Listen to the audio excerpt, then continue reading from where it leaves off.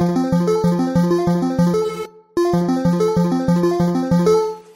my name is Anna Gunska, and this is Pros and Content.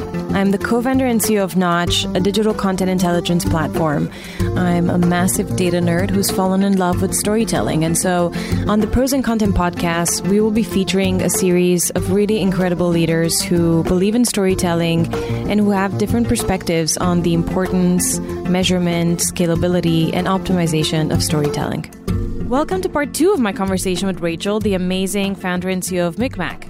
In our first episode, we spent some time discussing recent news and the marketing industry in general.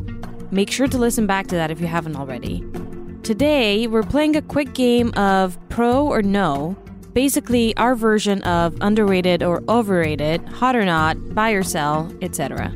I love my conversations with Rachel. She's super opinionated and especially love it because we don't always agree, but she's a great friend and such an amazing leader. Without further ado, here's my conversation with Rachel Tipograph. So what we're going to do is I'm going to say out words and trends. They're going to represent trends, essentially. And then you're going to say either pro or no, aka like, is this something you're pro or is this something you're against? Okay. Make sense? Yes. And then you can explain if you want to. Okay. I'll probably ask you. And then I'll go after you go. Should I go first or do you want to go first? You take the lead. Let me see how it's done. Okay. Okay, so let's start with customer experience. 100% pro. I don't think you win in today's world unless you're exceptional from a customer experience standpoint. Yeah? I agree. Do you think, by the way, because a lot of technology companies are like, oh, services, we don't believe in services. Oh, no. When people ask me, are you a sales-driven company or a product-driven company? I go, neither. We're a customer success-driven company. Yeah. It's become a huge thing. It's like... It's everything. Everything, When I interview people for roles, one of my favorite things to ask them is and this is on the sales side. So when I'm interviewing salespeople, I go, cool, so like tell me who your competitor is. And they say a competitor, and I go, okay, is your product more or less expensive? Hopefully they say more expensive. That's what I want to hear. Yeah. I go, great. How do you defend your price? And they're like, listen, at the end of the day, our software essentially does the same thing. Yeah. But we deliver on supreme customer service. That's the name of the game. Yeah. Yeah. Totally agree. Okay. Video advertising. You take this one first. I'm pro. You'll have higher recall with video. It's so it's not overhyped. Engaging? No, it's not overhyped. Like, it's extremely effective. You should have the right campaign objective going after the right audiences with the right creative. Mm-hmm. That'll make or break it, but it works. I think it depends what you're going after, because we see a lot of thought leadership brands like, PwC, and not to pick on them because they're an amazing customer, but there's a ton of kind of B2B companies that are trying to do video because it's this thing that everyone watches and it works. But maybe the context or the medium is not the format and the context don't match because people don't watch video at work, I think.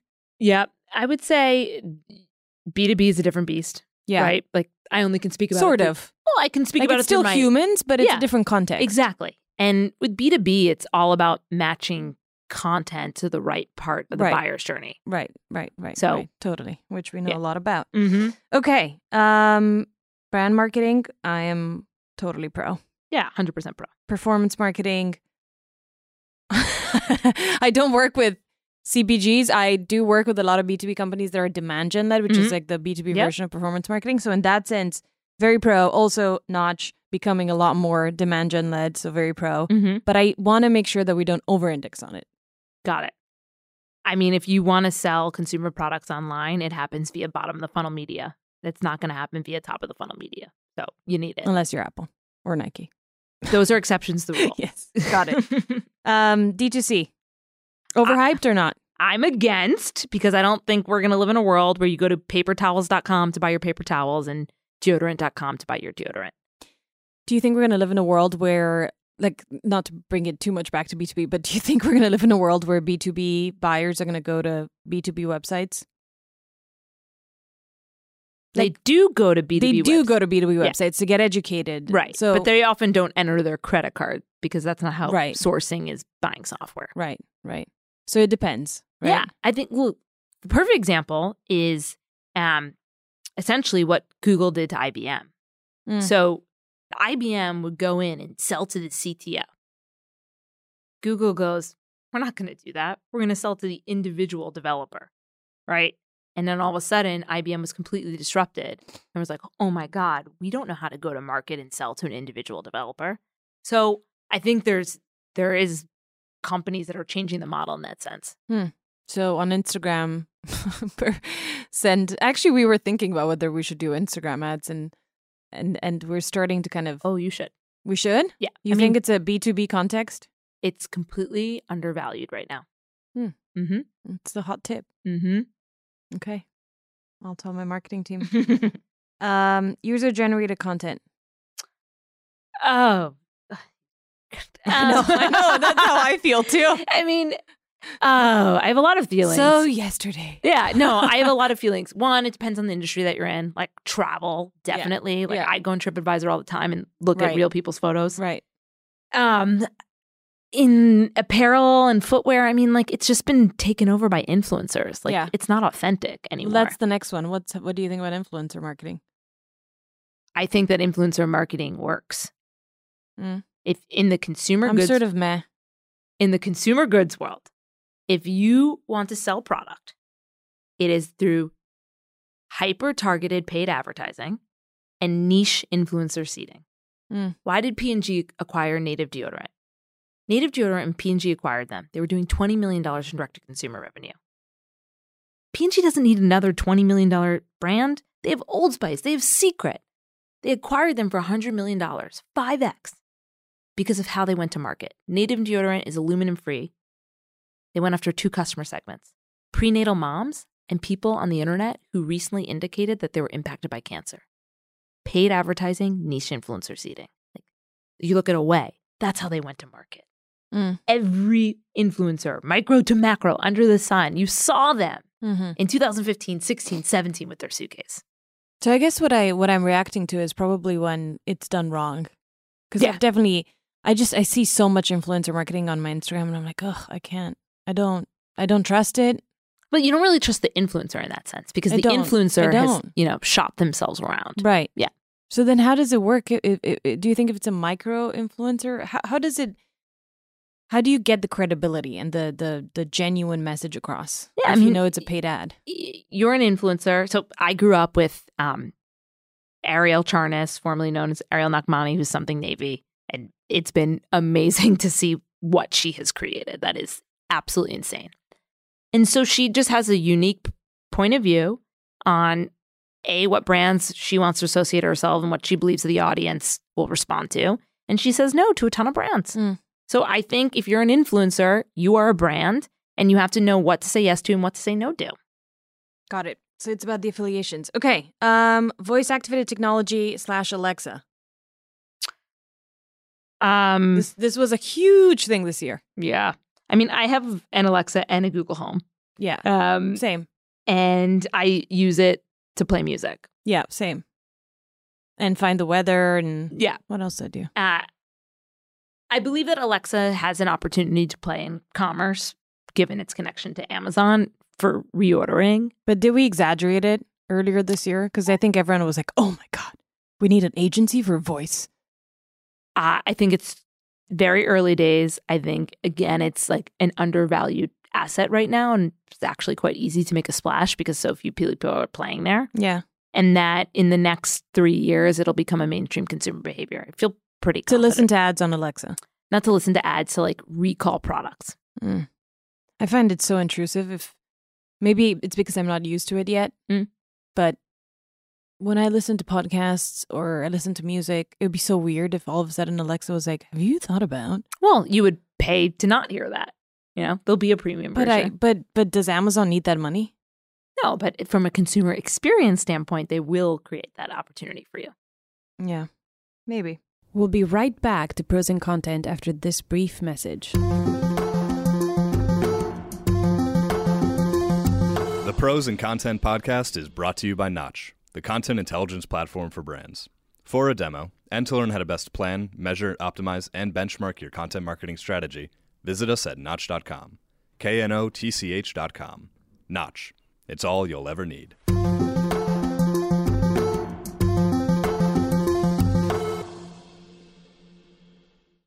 Okay. Super Bowl ads. Oh, man. We know how Gary feels about Super Bowl ads. Yeah. Do you know how he feels about Super Bowl ads? He's very pro. Yeah, he's very pro. I mean, it's a cultural moment. People tune in, and you essentially get like the shelf life of January on your ad. So it's like, if you are going to spend on TD, that's how you. But do you think it's the best way you could possibly spend your money ever? Because Gary keeps saying if he had the money, he would buy an ad for himself. He's so funny. Do I think it's the best way to spend your money ever? No.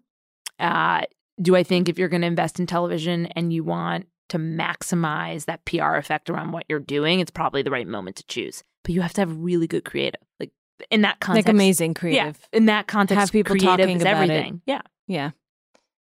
I'm not too long on it. I don't think the world functions that way anymore. I guess it depends on the product. Yeah, 100%.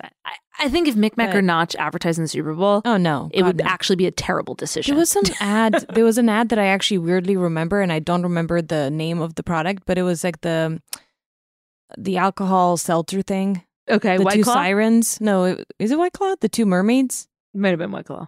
Okay, I see. I don't even know which one. Oh, Bon and Viv. Yeah, that's the one. And I was just like, why? Yeah. But then I guess White Claw won, so I don't know how they did that. Podcasts. Too many of them? I think that podcast discovery is a real challenge. This is true. Yeah. I have no idea how you guys are building your audience right now. But it's, I know you. By so featuring guests like you. Yeah. I know you. I can put your name into Spotify or iTunes and recall the podcast. Yeah. So I think that's the big challenge that needs to be unlocked. For more great content to be discovered. Yep. So, and that will get solved. Like, I know it will get solved. It's really time intensive. It's expensive. Yeah. So if you're going to create a podcast, like, you better have a plan around how people are going to discover it. Yeah. Yeah. I'm long on it, obviously. That's why I'm doing one. Agencies. Listen, at Micmac, we work with all the agencies, so we are unbiased in that sense. I love the official response. Yeah. Let's get to the real one. A lot, programmatic is moving in-house, right? So there's certain things that are going to move in-house. There are other things that are going to stay outsourced. I think agencies are playing with every revenue model under the sun. I think what's going to continue to come more in vogue next year is in-housing, like insourcing, outsourcing. And staffing is always going to be an issue. Like these really big companies, it's going to be very hard to, get the CFO to approve a headcount plan for 350 people. Yeah. Right. So I think there's opportunity around that. I still believe that there's opportunity around specialization. And so I think that the overall retainers are going to get smaller, but agencies will not disappear. I have gone back and forth on this a lot this year. I've seen a lot of companies in-house and then out-house. I've seen the pendulum swing from we need to centralize everything under one center of excellence team to we now need to decentralize everything and have mini agencies across the board. And now it's going back into more of like we need to centralize, but around 3 core concepts, or it really keeps evolving. And I think that's why it's hard for agencies to build a good business model around it. I think the key is what you said, specialization. I think if you're really, really good at something, you win. But then the issue is you win, and the next question that customer asks you is, can you also do this? Right? And then the natural inclination is, of course, I want more money, so I'm going to start doing everything. Yeah. And then you end up being another agency that's trying to do everything. So it's such a weird kind of, what do you call this? Not Paradigm. Thank you. Yeah, it's too late for me. Because I think if you wanted to be purist and really kind of win, you would just do one thing and do it really well. 100%. And I think creative agencies, some of them are really strong. Yeah, 100%. And they're recognized for how much perspective and kind of diverse perspective they bring to the table. So We talked about in-housing agencies. Okay. Data. Overrated, underrated. It's a big one. Yeah, it's all about clean data and then having a plan on how you want to use the data. Most data is very messy. Yeah. And then you can't do anything with it. Yeah. If I had a penny for every time someone said we have too much data, I'm like, it's not about how much data you have. No, it's about clean data. And I'm not even saying that the data you have is useless, but I think it's many ways data is becoming obsolete a lot faster than it used to be because the behaviors are changing faster. We're collecting more data on more channels. We are on more channels where we can collect more data. So I think it's so important that marketers think about how do you architect data collection so that it's clean from the get-go, because you don't have the luxury of consolidating, cleaning it afterwards, trying to figure out what it's saying. Oh, it's a whole thing. Like we at Micmac, we're moving from our current CRM to Salesforce. We're implementing HubSpot, and I can't tell you how many times people on my team are like, if we don't set this up right, it's all downhill. Yeah. So yeah. Yeah. That's true. I'm glad. I guess our marketing teams are doing better than others. AI. Oh, freaking hype. Freaking hype? Yes. In marketing? Oh my God. Really? I'm so over it. Rachel. Yeah. AI, blockchain, I'm over it. Wait. Most of these, what? it's all sham. AI's sham? All of these companies. Oh my God. You have to tell me more. AI copywriting. I'm like, guys. Ooh, that's a big, I know who you're talking about. No, it just in general. I'm just like, I think that there's a lot of hype around it. Wow. Tell me why. What's the because tell me about the copywriting piece. No, for me, it's the hype around having proprietary tech around it. Mm-hmm. Like, it's very easy to build a script to do repeatable tasks. Right. So, but for it to get smarter, you need scale. Right. So, but again, like, I don't think there's anything proprietary around building scripts like that. Like, take Watson. They built an awesome brand around something that's not so difficult. Yeah. Well, okay. I think I will tell you how I feel about blockchain in a second. Mm-hmm. But when it comes to AI, I think the concept of it has potential. I think the idea of learning from a large data set and trying to create better outcomes automatically and not relying on human decision making to get there, I think there's a lot there. Now, is it differentiated? Can you build companies around it? Can you charge companies $10 million a year for it? Probably not. I would say it's an application because you need the data. And we just talked about how you need the data to be clean. You need the data to be collected in real time, blah, blah, blah. So it's an application that you build on top. But I do think that it will drive value. And I do think that in today's world, we have to move faster, kind of move from measuring to optimizing to activating faster. So we've built an AI product. Again, like that's. I don't know why I said. We have AI in our tech. In a shameful way. We built an AI product. We have AI in our tech too, but I'm not leaning into it. You're not. You're not even saying the word AI. No, we explain how our product works and we explain it. But you're not #AIing everywhere. No, I'm not. No, well, I'm not either. But I don't know. It seems to be working for people. Anyway, blockchain. You're obviously not big on it. Do you want to say why? I'm not big on it in advertising. I don't think it's solving a pain point in our industry. Well, there is a pain point around transparency, but I don't think that blockchain is the way to solve it. I think blockchain is great at tracking high-value items that transact on a low-volume basis or in a slow way, right? But most advertising transacts very fast. Correct. At a really low CP, whatever. 100%. So, doesn't make sense. And the other thing I figured out, because I was like, I need to get educated on this shit, because all marketers are like, oh my God, we're going to use blockchain, transparency. As you know, we stand for transparency. Like, we're this independent partner that measures all your channels and all that. It's like, I need to get educated. And I figured out that basically you can use blockchain is just a ledger. It's just like takes the data and puts it somewhere. But you're still influenced by how the data is collected. So the metrics that get collected, how they get collected, still dictated by the partners. So the incentive structure isn't fixed. It's still an issue. So anyway, long story short, I don't think we've seen any big adoption. There were a lot of announcements, and I think AB InBev was trying to do a bunch of things around it, but we haven't really seen any traction. And then we have e-commerce and content, and we've both talked about that. We're both pro. Yes. Okay, thank you, Rachel. This was awesome. Yeah, so fun. Thank you. That was our first episode of Pro or No. Hope you liked hearing our thoughts on some buzzwords in the marketplace right now. If you like this format, we'll get some more of my favorite folks in the industry and just go back and forth on what we think is here to stay or what's just a fad or a passing phase. If you want to hear more of this format, let us know on Twitter @Notch Inc. And for any feedback that you have, please email me at anda@prosandcontent.co. I would love to hear from you, especially if you'd like to nominate other speakers for us to feature. And if you want to hear more amazing content about the pros and cons of making content or being a better storyteller in today's world, please head to prosandcontent.co for more episodes. The best thing you could do for us is to rate, review, and share the series so we can grow the community and the much-needed conversation around the purpose and importance of brand storytelling. See you next time on Pros and Content.